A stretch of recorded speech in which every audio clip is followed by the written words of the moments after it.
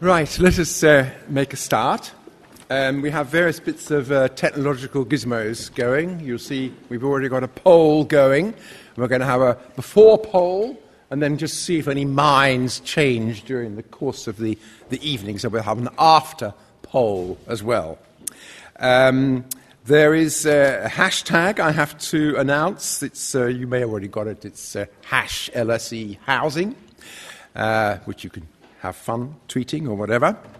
And also, if you go to Facebook, if you're a Facebook user, you will find that if you type in Britain's housing crisis causes and cures, there's a page there, and you can be invited to write something, which could be a comment about what we're talking about, or it could be a question. And at the end, we will try and curate the Facebook questions as an additional way of getting questions. But never fear, if you're not a Facebook user, we'll also have the tried and trusted roving microphone.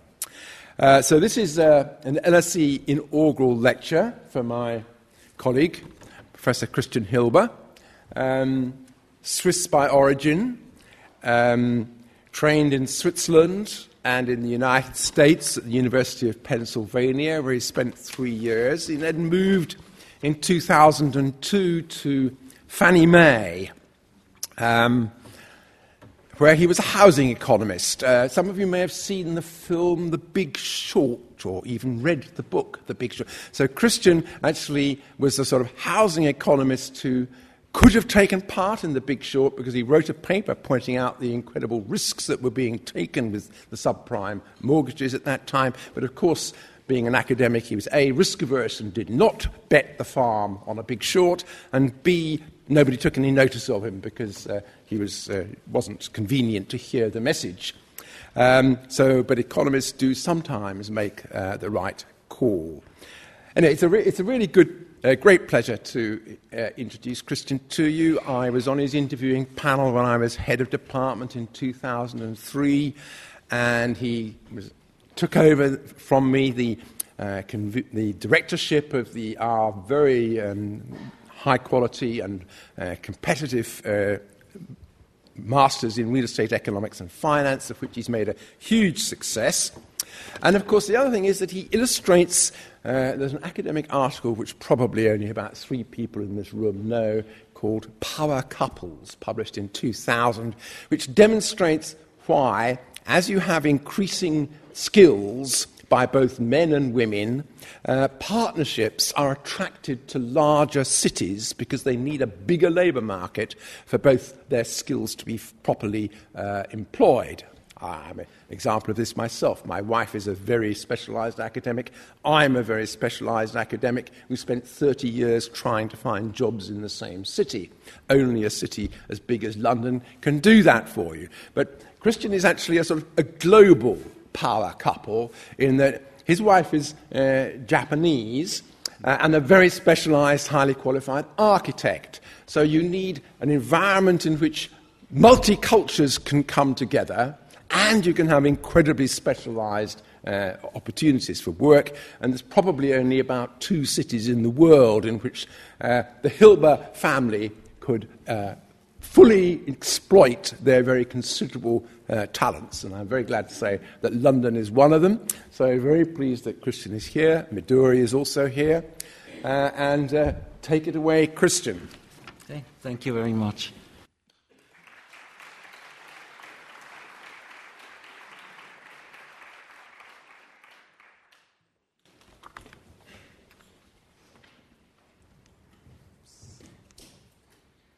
Okay.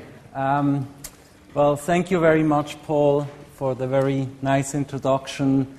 Thank you all for coming to this lecture to discuss the causes and possible cures of Britain's housing crisis. Let me start my presentation on a personal note, and that is that actually Paul chairing this lecture is really fitting because Paul, as you already heard, he was the head of department at that time, so he was largely responsible for bringing me here.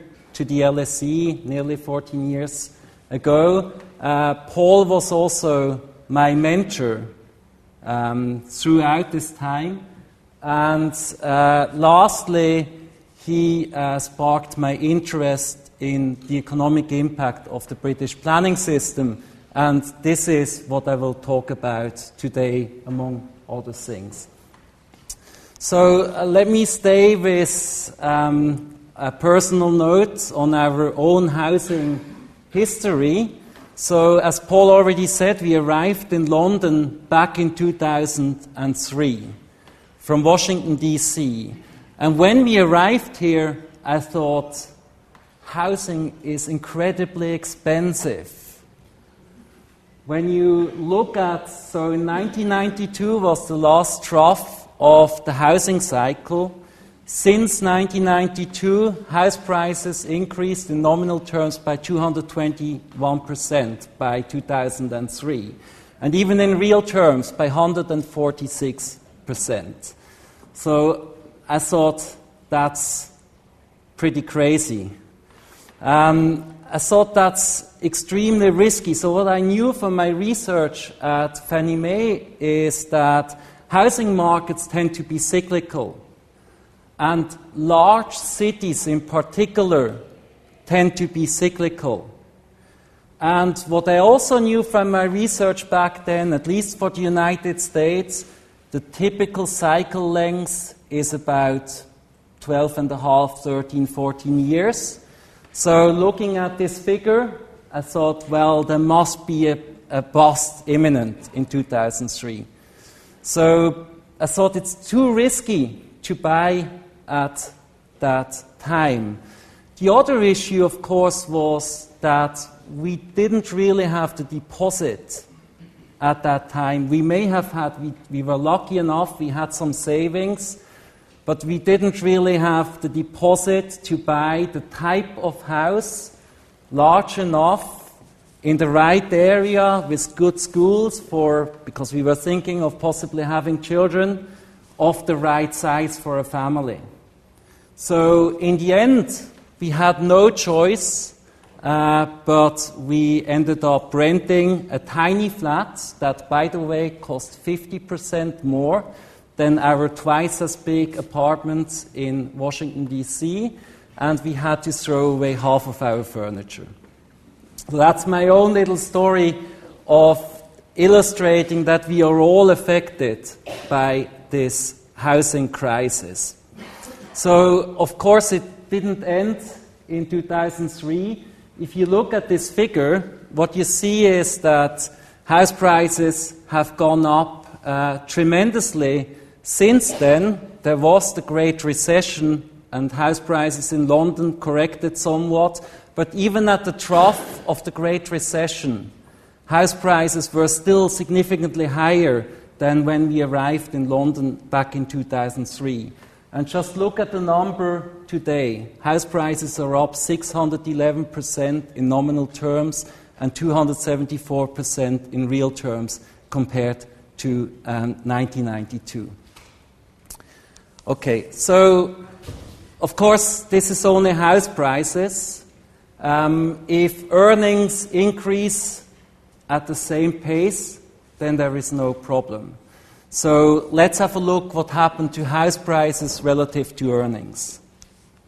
What you see here is again the same graph, but now you have house prices, the house price to earning ratio for London, and back in 1992, housing was actually still fairly affordable based on this measure. So the house price to earnings ratio was 2.9.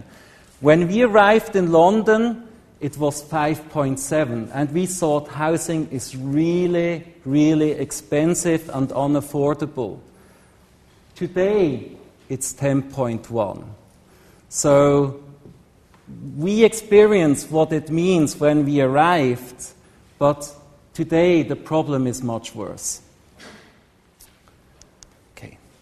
So while you could say this is just a London phenomenon, but let's have a look. So what you see here is house prices to earning ratios across UK regions. And as you can see, it's true that London stands out. So the house price to earnings ratio is worst in London. It's generally pretty bad in the southeast of the country, but everywhere, in every single region in the UK, housing is less affordable today than it was back in the 1990s. So what about the international context? Is this similar everywhere? So let's have a look at an international comparison. And what you see here is real house price growth between 1970 and 2015 for a selected number of countries. And as you see, the UK stands out. In no other country among those listed here, for which I found data, was the real house price growth stronger than in the UK. And what is also interesting is that New Zealand, Australia, and Canada also have very high real house price growth. Now that's a bit surprising because there is really a lot of land in those countries and not much building. There's virtually no construction, no built environment. It's vast amount of land. But what these countries have in common is they are Commonwealth countries, and their planning system has similarities to the British planning system. So I will come back to this point later on. So my argument will be the planning system has a lot to do with what you see here. Okay, what about rents? Well, it's true that the rental cost has increased less since the 1990s than house prices. Still, the affordability for renters, even for social renters, has actually massively deteriorated.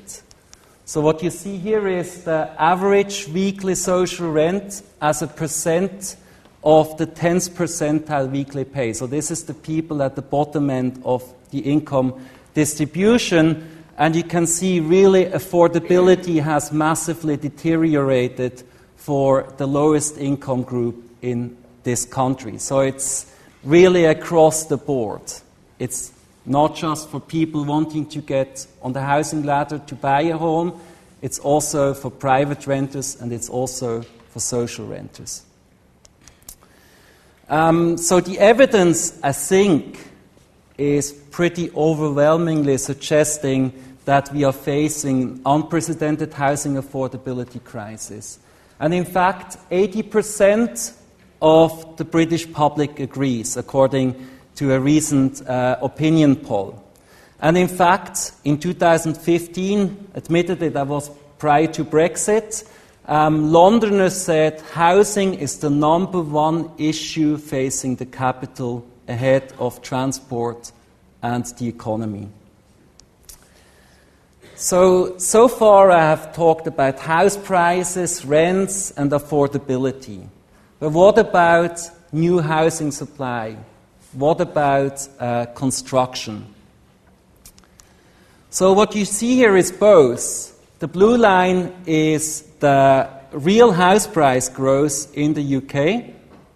The red line is the new permanent dwellings completed, both starting at 100% in 1970. So house price growth, as I already said, was staggering during this time period.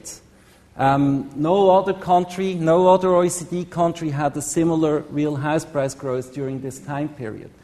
What happens in other countries when house prices grow is developers want to build more housing. They want to build more housing, but what we see here is actually housing construction has gone down. Housing construction is less than 50% today than what it was back in 1970. You can't see it very well, but housing construction is cyclical. So in the late 80s it went up, then in the 90s it went down. In the early 2000s, it went up. Then there was the Great Recession, it went down, and now it's recovering again. But the general trend is massively declining construction. So I would argue supply is a key factor here. Okay, so this brings me to the causes of the crisis. What I want to do is I want to first pick up on the opinion poll that you did yourself at the beginning of the lecture. I want to look at what a recent opinion poll suggested, what the key causes are of the housing crisis. Then I want to make a proposition, provide a little bit of theory, and then talk about evidence. So this is the public opinion poll published in The Guardian in April 2016. People were asked, which, if any of the following, do you think had a significant impact on Britain's housing crisis? And the number one and number two reasons given were immigration and foreign investors buying property. So that's what the public thinks are the main drivers. Now, the case that I want to make today is it's actually things at the bottom of the ranking that are the main drivers of the crisis. So that we are all NIMBYs, not in my backyard residence, so that political, economical factors are important, and that there are too many restrictions on planning permission. So my proposition is the following. Strong house price growth, especially in London and the southeast, implies strong demand for housing. Now, if demand and house prices grow strongly over a long period of time, but construction during the same extended period falls markedly, this must imply somehow binding long-run supply constraints. So what I do now is 1 minute of Microeconomics 101.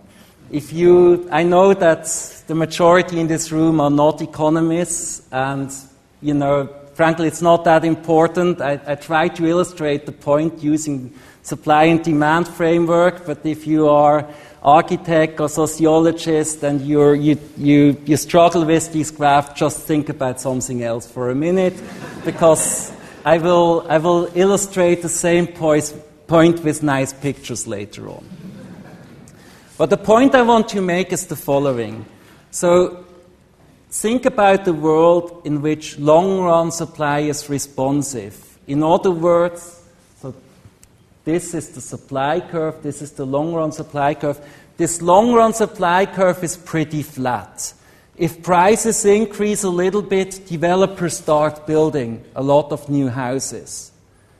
This could be a world in which we are.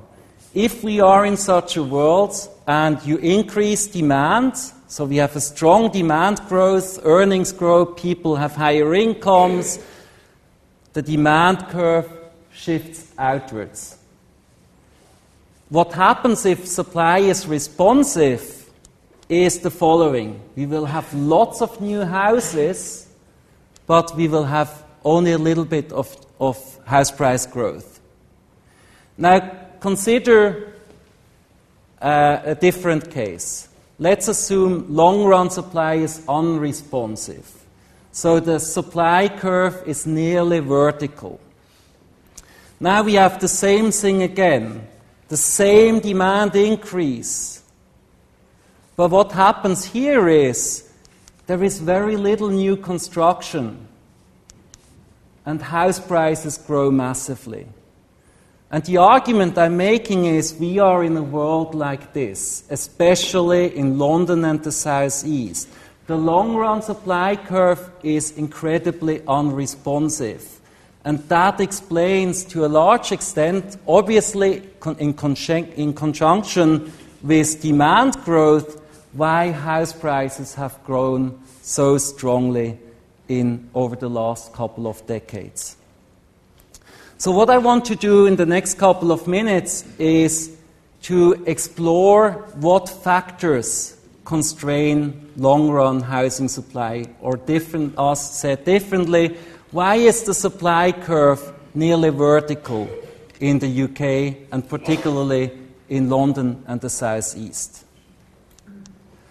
So the first candidate is regulatory constraints. That is, constraints imposed by the planning system. Now, today's planning system was established in 1947 through the Town and Country Planning Act. Some key features of this planning system are that development rights of landowners were expropriated in 1947. The Town and Country Planning Act designated use classes, whereas the change of use requires development control permission, granted at the local level on a case-by-case basis. The aim of this planning system is, as it says, development control or containment. Now, this planning system is widely viewed as complex and inflexible. One issue is that development control decisions are made at the local level. Why is it an issue? Because it's subject to a consultation process at the local level that caters to local NIMBY pressures and strong vested interests. As a consequence of this, it's difficult and time-consuming to obtain planning permission, and this is particularly true in local authorities adjacent to the Greenbelt or in local authorities that actually have Greenbelt land. There are other constraints, other regulatory constraints. I would categorize them in three groups. The first group is horizontal constraints, mainly greenbelts. The greenbelt prevents London and other cities to grow horizontally, to grow outwards. Then you also have vertical constraints. Those are height restrictions and protected vistas or view corridors. What these constraints do is they prevent cities from growing vertically. Then lastly, we have preservation policies, conservation areas and listed buildings. What these policies do, they make it more difficult for cities to renew themselves.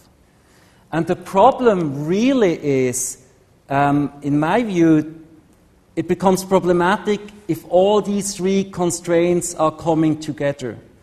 If you have a green belt but not many other restrictions, then cities grow vertically if there is high demand.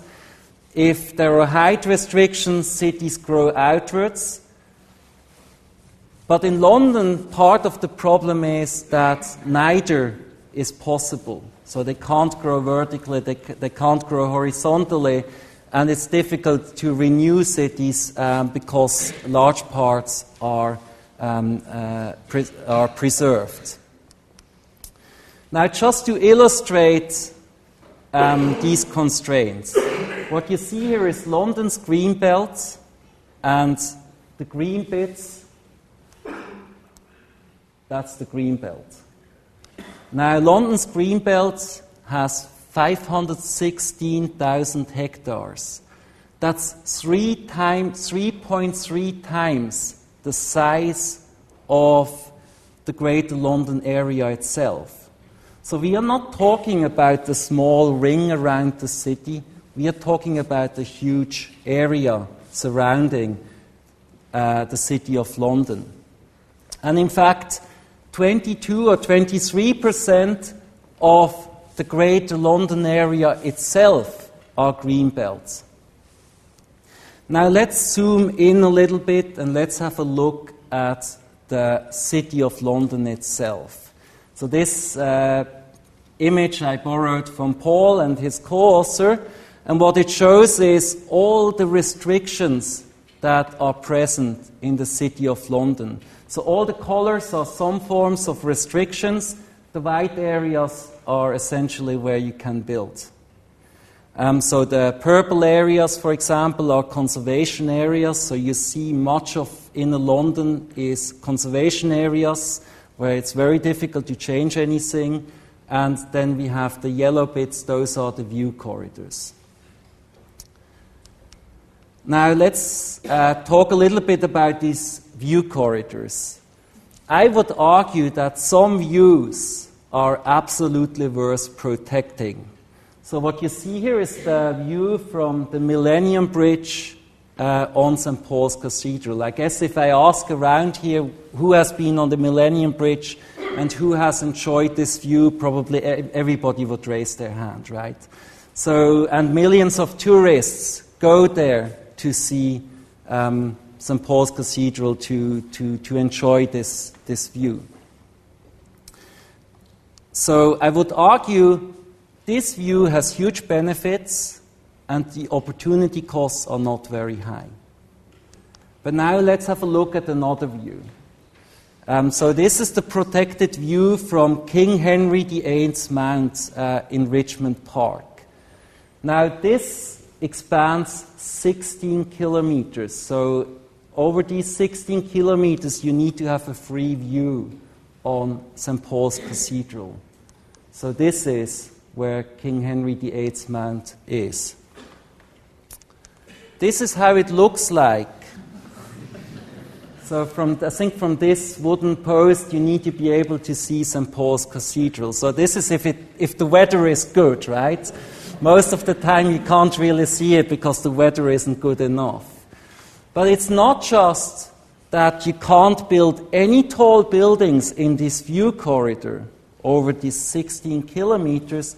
It's also that the backdrop of St. Paul's Cathedral is protected. So some of the most expensive real estate in the world is in the Stratford, Liverpool Street area. Some of the most dynamic economic centers firms are located there. And it's very difficult to build any tall buildings because of this view corridor. I would argue that this particular view corridor has huge opportunity costs and benefits probably only few. I mean, if I would ask around in this room who has been in Richmond Park and had this particular view through this holly hedging, my guess is not many people would raise their hands. Okay, so those were regulatory constraints. But of course there aren't just regulatory constraints, there are also physical supply constraints. And I would distinguish two types of supply constraints: scarcity of open developable land. The scarcer the land is, the higher are the opportunity costs. The second type of physical constraints is topography. If slopes are becoming too steep, some research suggests if slopes are higher than 15%, it becomes very difficult and costly to build. So those are two alternative propositions.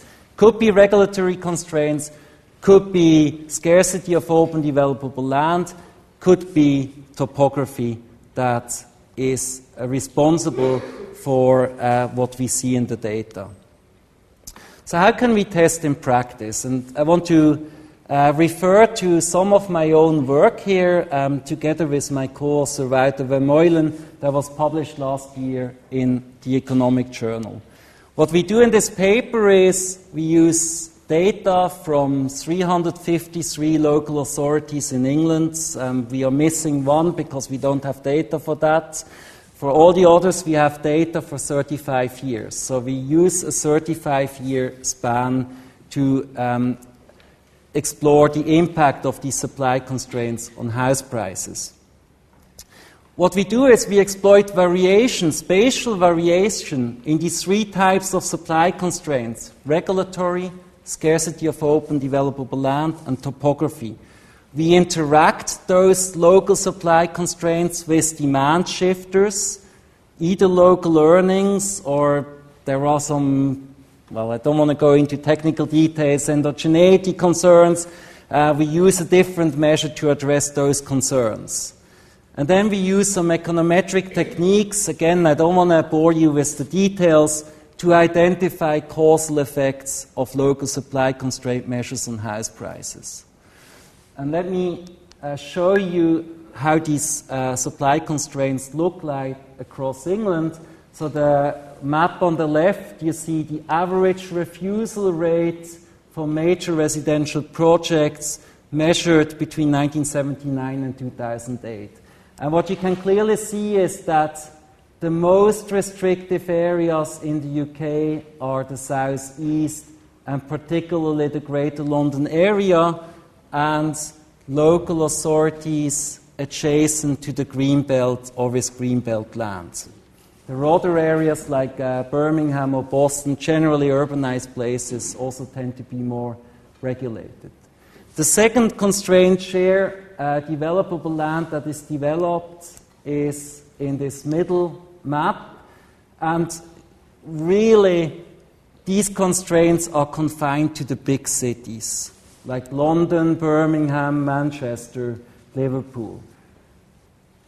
If we look at the topographical constraints, they are on the third map. I'm Swiss, so for me the whole of England is pretty flat. But still, there are some areas, like in the west of England and in the north, that have steep slopes. So we essentially run a horse race here. How important are these different constraints? And our main findings are that tight local planning constraints in part of England, like mainly in the southeast of the country, in conjunction with strong demand, are to a large extent responsible for the extraordinarily high house prices. I will illustrate how important they are in a minute. Local scarcity of developable land matters too, but it's quantitatively only important in the most urbanized places: London, Birmingham, Manchester. Topography matters in a statistical sense. So when we run our regressions, we find statistically significant effects. But in quantitative terms, these effects are very small. So this is, we were doing some simulations with our regression results, looking at what would happen if hypothetically we were relaxing all planning constraints in the average local authority in a country. And what would happen is that house prices in the average local authority would be about 35% lower. Then we asked the question, well, what would happen if land in the average local authority was abundantly available? What would happen is house prices would come an additional 10% down. So the total effect would be 45%. And what would happen if the average local planning authority, which doesn't really have steep slopes, was completely flat? House prices would come down another 3%. This is the same thing, but here you can see the house price dynamics since 1974. So what it suggests is that, so the blue line is what house price growth would look like if we had no regulatory constraints. And you can clearly see that housing would be much more affordable in the absence of regulatory constraints. So house prices in 2008 would have been 147,000 instead of 227,000. The other constraints matter too. And what I also should note is that even if you take away all constraints, so this is this line here, and you take away all local earning variations, still there will be some cyclicality. There is something to be explained by macroeconomic factors, like interest rates, or it could be supply constraints at the aggregate level. But really, most of it can be explained by these local supply constraints. Now, of course, it's neither feasible nor desirable to get rid of all planning restrictions. So what we have done here is another simulation. We have asked what would happen if the southeast, which is the most restrictive local authority, the most restrictive region in England, had the restrictiveness of the northeast. Now, the northeast is the least restrictive region, but it's still extremely restrictive in an international context. And what we find is that had the southeast the restrictiveness of the northeast, house prices would be about 25% lower.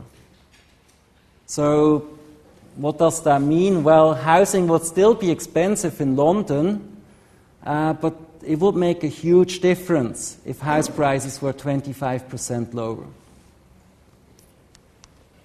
So some preliminary conclusions. Tight local planning constraints in conjunction with strong demand are to a large extent responsible for the housing affordability crisis. Physical constraints and macro variables such as interest rates, they matter as well, but they are not the main drivers. I want to talk about another related issue, another causal driver, and that is the lack of local fiscal incentives to develop. So this is something that you may not have thought about so far. But looking at the UK, one thing that's really quite extraordinary is the following. Local authorities have virtually no fiscal incentives to permit development. If a local authority permits a large-scale development project, they face infrastructure costs, they face service costs, the schools, local public schools will be more crowded, and there will be more congestion. There is more cars on the roads. But local authorities reap very little revenue. The only local tax is the council tax. And that's not a very important tax relative to other taxes. In addition, this additional revenue, so if a local authority permits new development, is equalized away in the medium term through the so-called central government grant system. In other words, local authorities have strong incentives to refuse, delay, or impose or maintain other types of regulatory constraints. Now, we have looked a little bit more into this, and one interesting thing about fiscal incentives is that there is big differences across countries. For example, the UK has virtually no fiscal incentives, as I just outlined. The US, for example, has a local property tax system that provides meaningful fiscal incentives at the local level. And Switzerland, my home country, has a system of local income taxes. So municipalities in Switzerland are fighting for good taxpayers, rich people. So they zone a lot of land at the outskirts of municipalities to attract taxpayers. In other words, in Switzerland, there are very strong fiscal incentives to permit development. Now the question is, does this matter? Does it affect house price growth? And does it affect residential development? I do not have, at this point, conclusive evidence, but I think I have suggestive evidence. So what you see here is, again, real house price growth in the UK versus the United States versus Switzerland. You also have London. So really London is off the charts. House prices since 1975 increased by more than 300% in real terms. But even the UK as a whole had an increase of more than 150%. Now compare this to the United States. House prices since 1975 grew by 60%. And in Switzerland, it's about 35%. I think this is suggestive that the planning system and local fiscal incentives have something to do with housing affordability. This is a different way of looking at it. So here, and this is a recent work we have done, we looked at the trade-off between house price growth and sprawl outside of functional urban regions. And what this is suggesting is that urban containment policies and lack of fiscal incentives comes at a price. So you can have containment, but you will have countries that have containment policies and lack of fiscal incentives have high house price growth in real terms. So, next question is, well, what are the implications of this? What are the implications of this for inequality? So, who benefits from the status quo?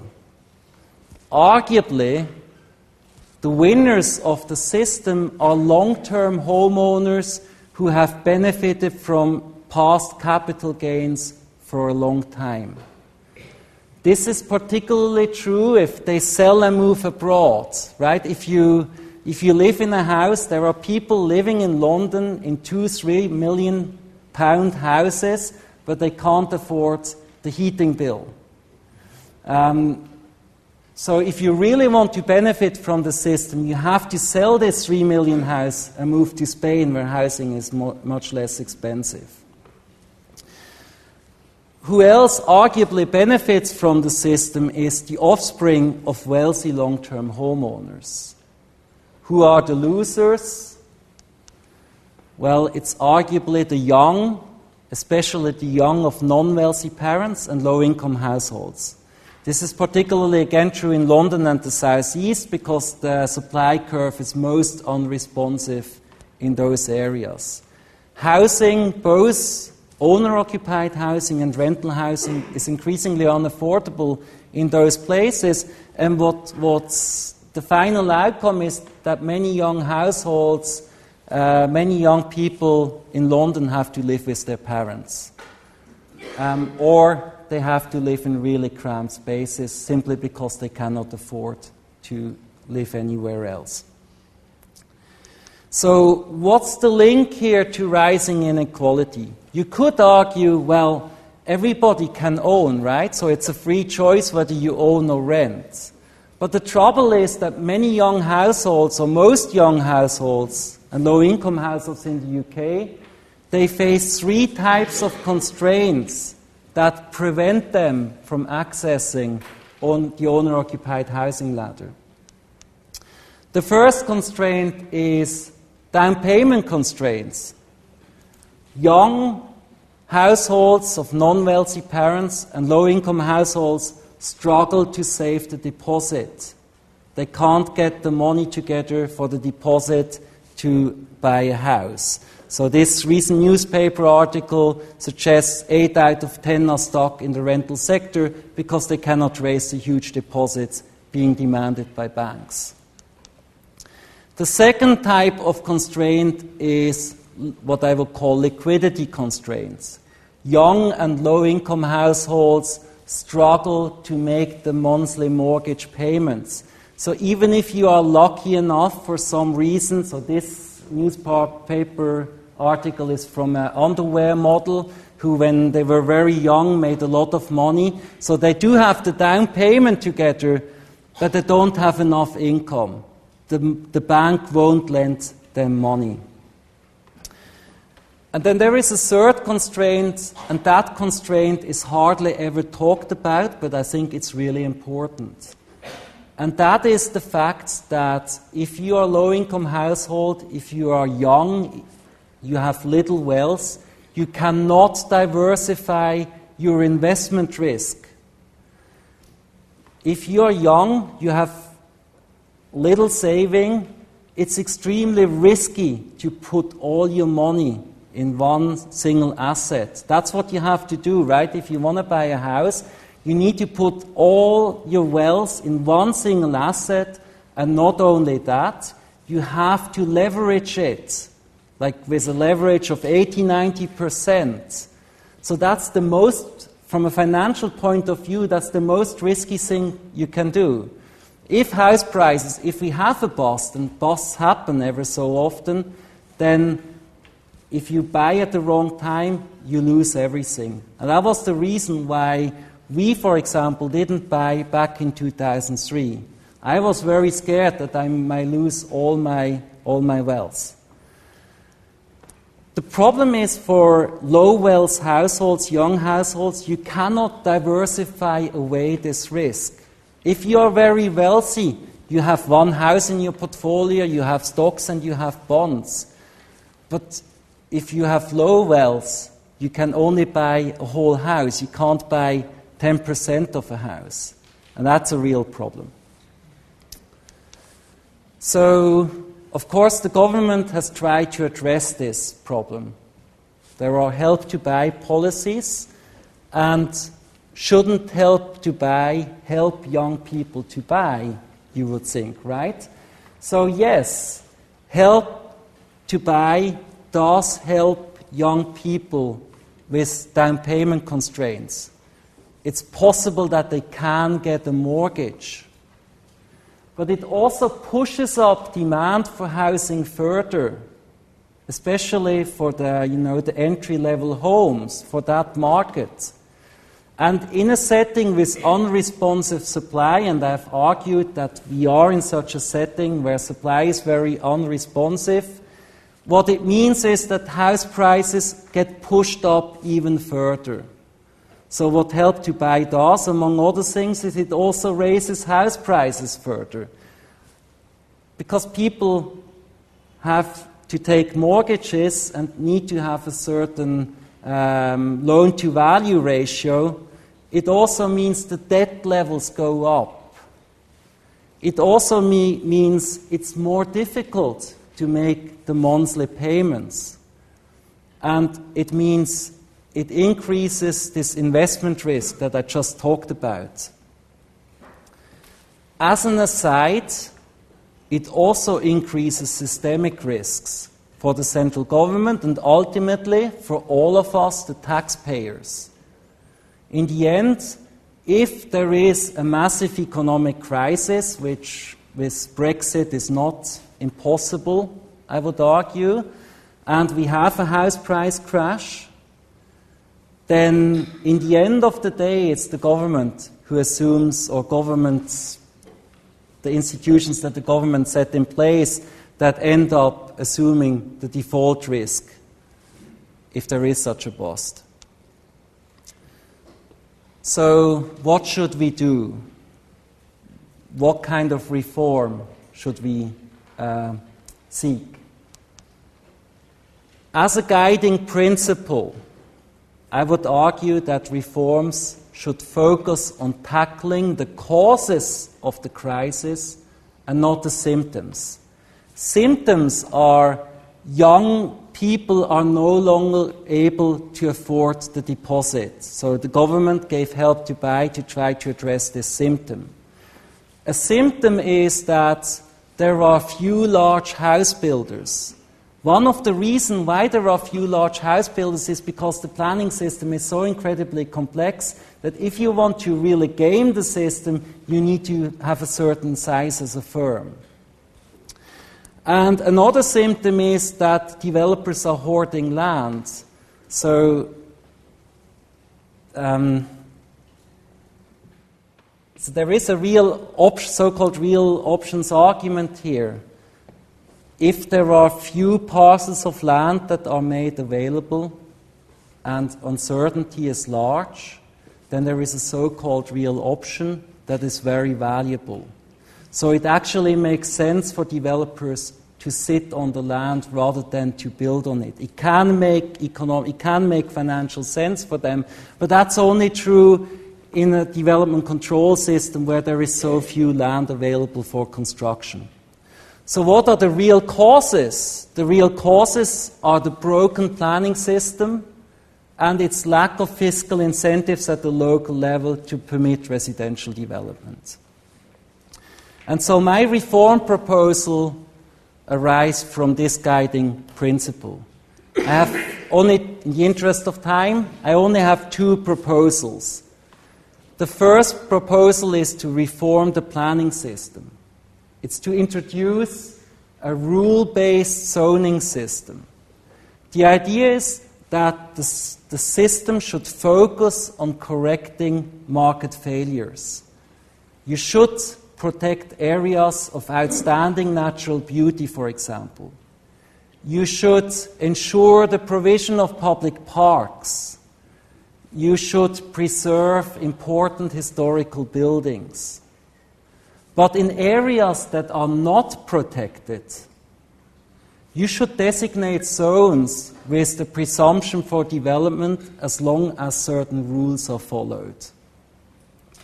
The implication is we really should move away from the current development control system, which gives too much weight to NIMBYs and creates massive uncertainty in the development process.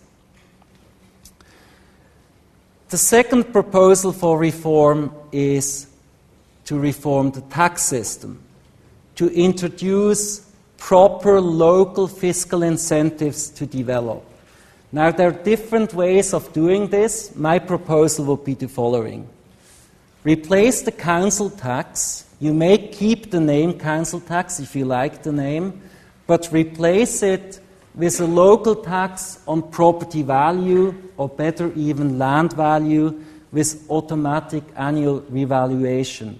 So your property tax may go up and down a bit from year to year, but because you do it automatically every year, there shouldn't be huge jumps each year. What I would then do is to phase out the stamp duty, and I would do this slowly, like with the mortgage interest relief at source, which was phased out in the late 1990s over a couple of years. I would phase out the stamp duty over a couple of years and correspondingly increase the weight of the local property value tax. So in the end of the process, there is more weight given to local taxes on property value or to local taxes on land value. So why do I propose this? What are the advantages of this proposal? The first reason is that the stamp duty, which is a national tax and doesn't create any local incentives, is an incredibly inefficient tax. It hampers mobility, it makes people wanting to move less, and it hampers the functioning of the labor market and the housing market. People living in too large houses are discouraged to size down. People living in too small houses, they find it too costly to expand because of the stamp duty. So getting rid of the stamp duty is a very good thing. Now, why the local property value tax? Because it provides arguably strong incentives to local authorities to approve housing development. If they approve more housing, that raises their tax revenue that can be used for local public services, for local infrastructure, etc. There is another advantage of the property value tax or the land value tax, and that is that there will be fewer empty homes and there will be less empty land. Because it's more costly to keep the land empty, it's more costly to keep houses empty if every year you have to pay a tax and you don't use it.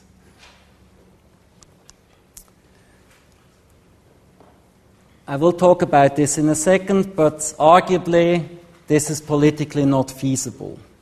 If it's politically intolerable, what you could do is you could consider a local tax on the developer's Finnish scheme.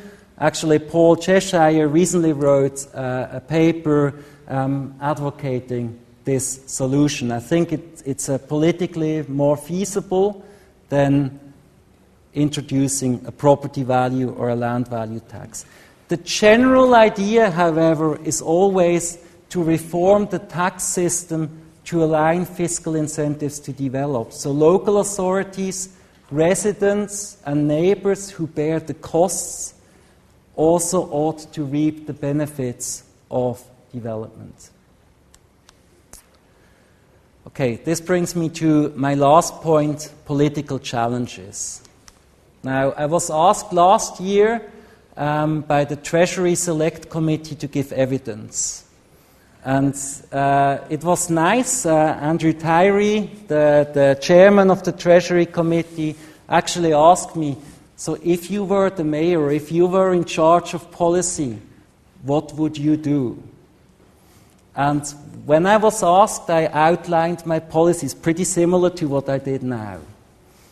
And his comment at the end was, I wish you well at the polls. So clearly, he thinks it's unlikely that I will get through with these, that I will be able to convince politicians with my reform proposals. So what are the reasons why might these reform proposals not be popular? Well, one of the reasons is that around 60% of British people are homeowners, or you could call them home voters. It's homeowners voting at the local level. And what home voters try to do is to protect their asset values. Then there are also landlords, of course, and landlords also have an interest to protect their rental income, right? So there are some vested interests of keeping the system the way it is. Then there is also an argument coming from behavioral science, and that is that people actually like avoidable taxes. We like the stamp duty because we can avoid it if we really want to. If you don't move, you don't pay the stamp duty, right? But people hate salient taxes, visible taxes. And the sad thing is that the land value tax and the property value tax are salient taxes.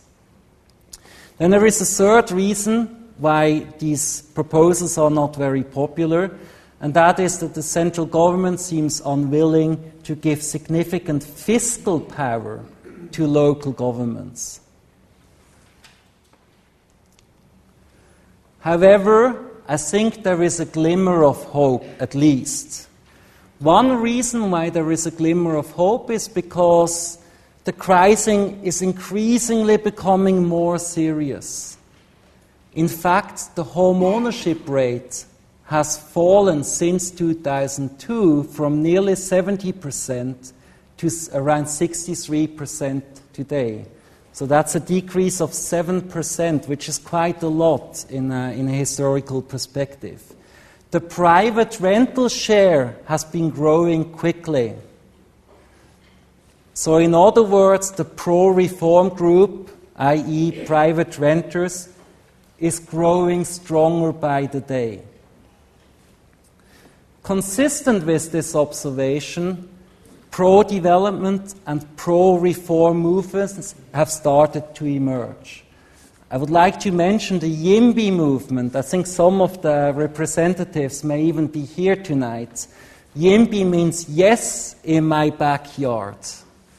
And the interesting thing is this YIMBY movement appears to be spreading quickly across the UK. I think that's an encouraging sign. There is another glimmer of hope because I believe that many people think they are winners of the system when actually they are losers. And I will count myself as somebody who, you might think is winning from the system, but actually I'm losing out. Let me explain. So people who recently bought a house, you bought the house 4 or 5 years ago, your capital gains have been absolutely staggering. Quite likely it's more than you earn with your income, right? So people think they are better off. But the trouble is, if you are young, usually your housing needs expand. You want to have a bigger house. The trouble is that the bigger house has now become even more unaffordable. The one that has, not just 2 rooms, but 4 or 5 rooms, you're now completely priced out. And I think one of the things that researchers like myself and journalists can do is to make people aware of the fact that actually many people are losing the system because we live in very cramped housing, and although there are capital gains from buying housing, we can't actually take advantage of it. We can only take advantage of it if we sell the house and move to a different country. But as long as you live in this country, you are stuck. Okay, there are more glimmers of hope, and that is the following. The British Social Attitude Survey asks every 3 years, would you support or oppose more homes being built in your area? And the really interesting thing is that back in 2010, 29% of people supported this. 46% were opposed. So that's the NIMBY world we know. In 2013, really interestingly, it changed. Now 47% are in support and only 31% are against. And this is not a one-time thing. This appears to be a new trend in line with the fall in home ownership. In 2016, 57% said they would support more homes being built in your area, and only 24% opposed. Now, my answer to Andrew Tyree, policymakers should take notice of these changes in social attitudes that are going on. Okay, let me conclude. Planning serves an important purpose. It can improve welfare through correcting market failure. But the British planning system and the British tax system have serious design flaws. And these design flaws are largely responsible for the affordability crisis that we are facing. Existing policies such as Help to Buy do not tackle the causes of the crisis. They are ineffective at best and counterproductive at worst. What we really need, if we want to tackle the affordability crisis, is bold reforms.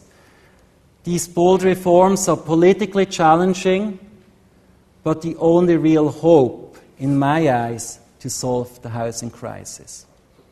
Okay, thank you.